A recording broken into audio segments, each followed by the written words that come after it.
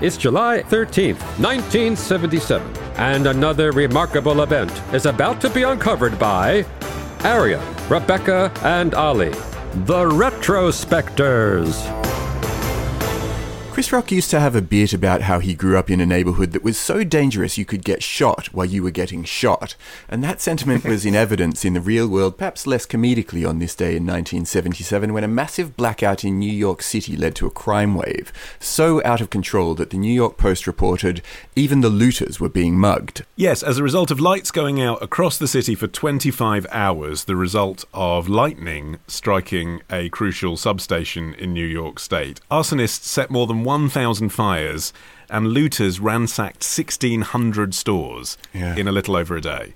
Yeah, well, this occurred at the peak of the Scuzzbucket New York era. Just 2 years earlier, the city had actually run out of money. They were on the verge of declaring bankruptcy. And a large part of that was due to the fact that the city had become regarded as so dangerous that millions of middle-class people had fled, draining the taxation base. So there was a deficit of $750 million just 2 years earlier in 1975. And the only way for the city to avoid declaring bankruptcy was by turning control of its finances over to New York State. It was later granted a gigantic federal loan, but it came with stringent conditions, such as huge layoffs of city employees, which drove up the already high unemployment rate, and made cuts to emergency services that only made the crime problem worse. So this was really the nadir of New York, at least in the public imagination. There had actually been a relatively similar blackout in 1965, but it had happened during the daytime when everyone was still in their shops. Everyone who worked in a shop was still there. And so there was this comparatively sort of good-natured response to it, which reminds me a bit of how people responded in London to the 7/7 bombing, where everyone kind of suddenly, after being hugely antagonistic towards one another on a day-to-day basis as Londoners, everyone was suddenly friendly, and it seems like that was the case in 1965, but rather less so in 1977. Yeah, the 1965 blackout was so twee that it actually inspired a Doris Day rom-com called Where Were You When the Lights Went Out? I mean, that's how nice it was. The New York Transit System actually put posters around afterwards thanking riders for their, quote, fine conduct in the face of delays and stalled trains, etc. Although, I would rather have hip-hop than Doris Day, and this day in 1970... Why can't we have both? You can have both. We're all working for a society where we can have both. Look at my Spotify playlist, you'll see we can have both. But given the choice, and this day is often credited nowadays. I think Roman Mars might be responsible for this. There was an episode of 99% Invisible along these lines.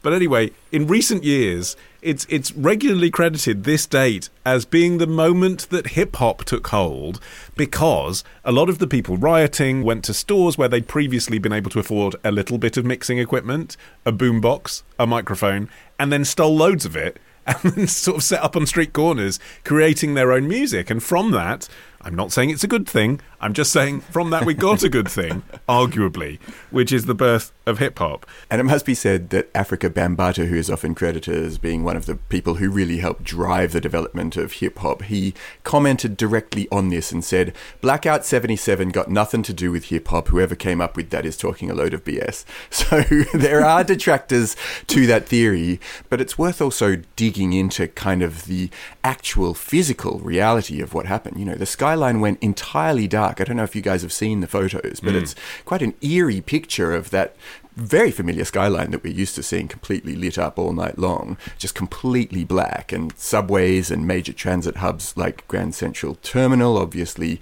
completely closed down because nothing could run anymore. And there was a baseball match being played at Shea Stadium, and the Mets were forced to stop their game against the Chicago Cubs in the 6th innings. Just, you know, lights out. Everyone stopped playing, can't see anything. One New Yorker apparently exclaimed, "It's the whole goddamned world," which I love as a New Yorker's response to to something like this. Didn't they actually finish that game like 4 months later? They did, and the Mets lost. Yeah, which is still shorter than a game of American football. Right, true. And it has to be said, there was a quirkier side as well. It wasn't all looting and rioting. When the play stopped at Shea Stadium, the 22,000 fans sang along with organist Jane Jarvis as they waited for news of what was going on to take their minds off the heat, because the other thing is this was taking place during a heat wave. She played White Christmas, you know, and there were lots of things. 35 people were stranded overnight on the observation deck of the Empire State Building. They were brought sandwiches while they waited for the lifts to come back into service. Yeah, you say that's fun. I'm not sure that's fun. I'm not sure. For one night, with someone one night, who really Ollie, needs a for the pee, One let's night say. sleeping out under the stars. But the elevator doesn't work, and you're on one of the famously one of the world's tallest buildings. I'm not Mate, sure that's a good feeling. We off the edge. I mean, you're right. There was a lot of like bonhomie. Bars, for example, that couldn't serve food because the food had all gone off in the heat and the fridges didn't work anymore, essentially became sort of 24-hour drinking dens, which must have been quite amusing if you were in the more affluent parts of Manhattan. Some Broadway shows carried on as well by flashlight, including Oh Calcutta, which was a nude review. And they couldn't use candles, you've got to use torches. And 16 passers-by were harnessed to turn around the Wonder Wheel at Coney Island by hand to get the stranded passengers down from the top. That is a great little detail. But it must have been terrifying to be underground on the subway when all the lights go out. I know New Yorkers are stoic and dealt with it, but God, that's actually, I mean, it's a scary place to be in 1977 anyway. Yeah, and I think one of the things that was playing on people's minds was that this was against the backdrop of the Son of Sam murders. That was the serial killer David Berkowitz, who was going around New York City killing people and leaving these mocking letters for police. He said that he was being directed by this dog named Sam to do these murders. So there was, this playing on people's minds, as well as that enormous poverty and skyrocketing inflation and this swirling racial unrest. So that was kind of this tinderbox that was ready to be lit by kind of anything. I saw this quote from Jackie House, who was 16 at the time, and he said, "When it's dark, you take everything you can get. Who wants to buy sneakers for $24? President Carter's not going to give us what we want. He's not giving us anything, so we have to take it." And I think that sort of sense of opportunism was what drove a lot of people to the streets. Lots of people went out and got their electronics and their DJ equipment and their white goods. But then the next wave of people just went out to get food because they didn't know when the lights were coming on again.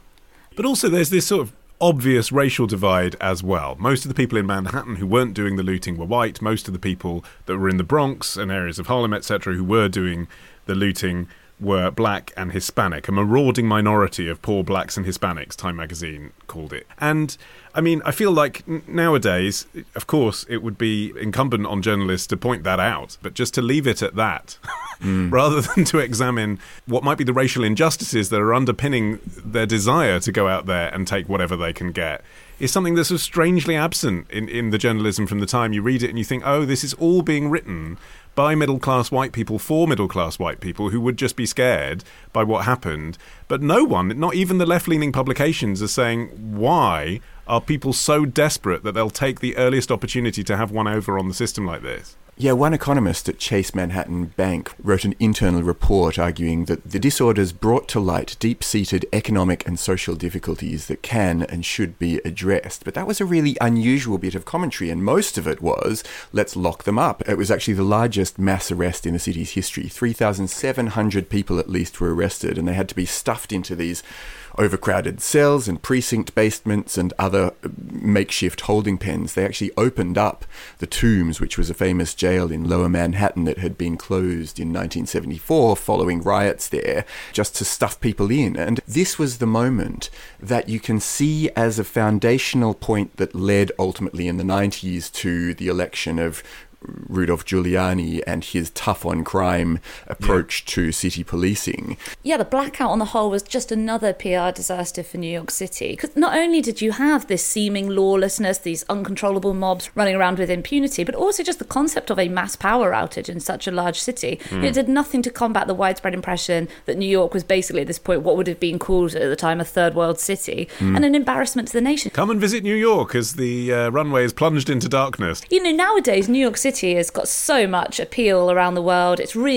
completely revamped its image. But putting yourself in the mindset of the time, it was seen as sort of a punchline for this city that was completely lawless, that was almost bankrupt, it was falling apart, and it was just famously disgusting. You know, there's all those famous photos of the subway cars covered in graffiti, you know, litter everywhere. There was only one murder victim that night, a chap called Dominic Siscone, who was 17 years old, who was hanging out with his brother Andrew and their friends in Carroll Gardens in in Brooklyn, which was this old Italian neighborhood.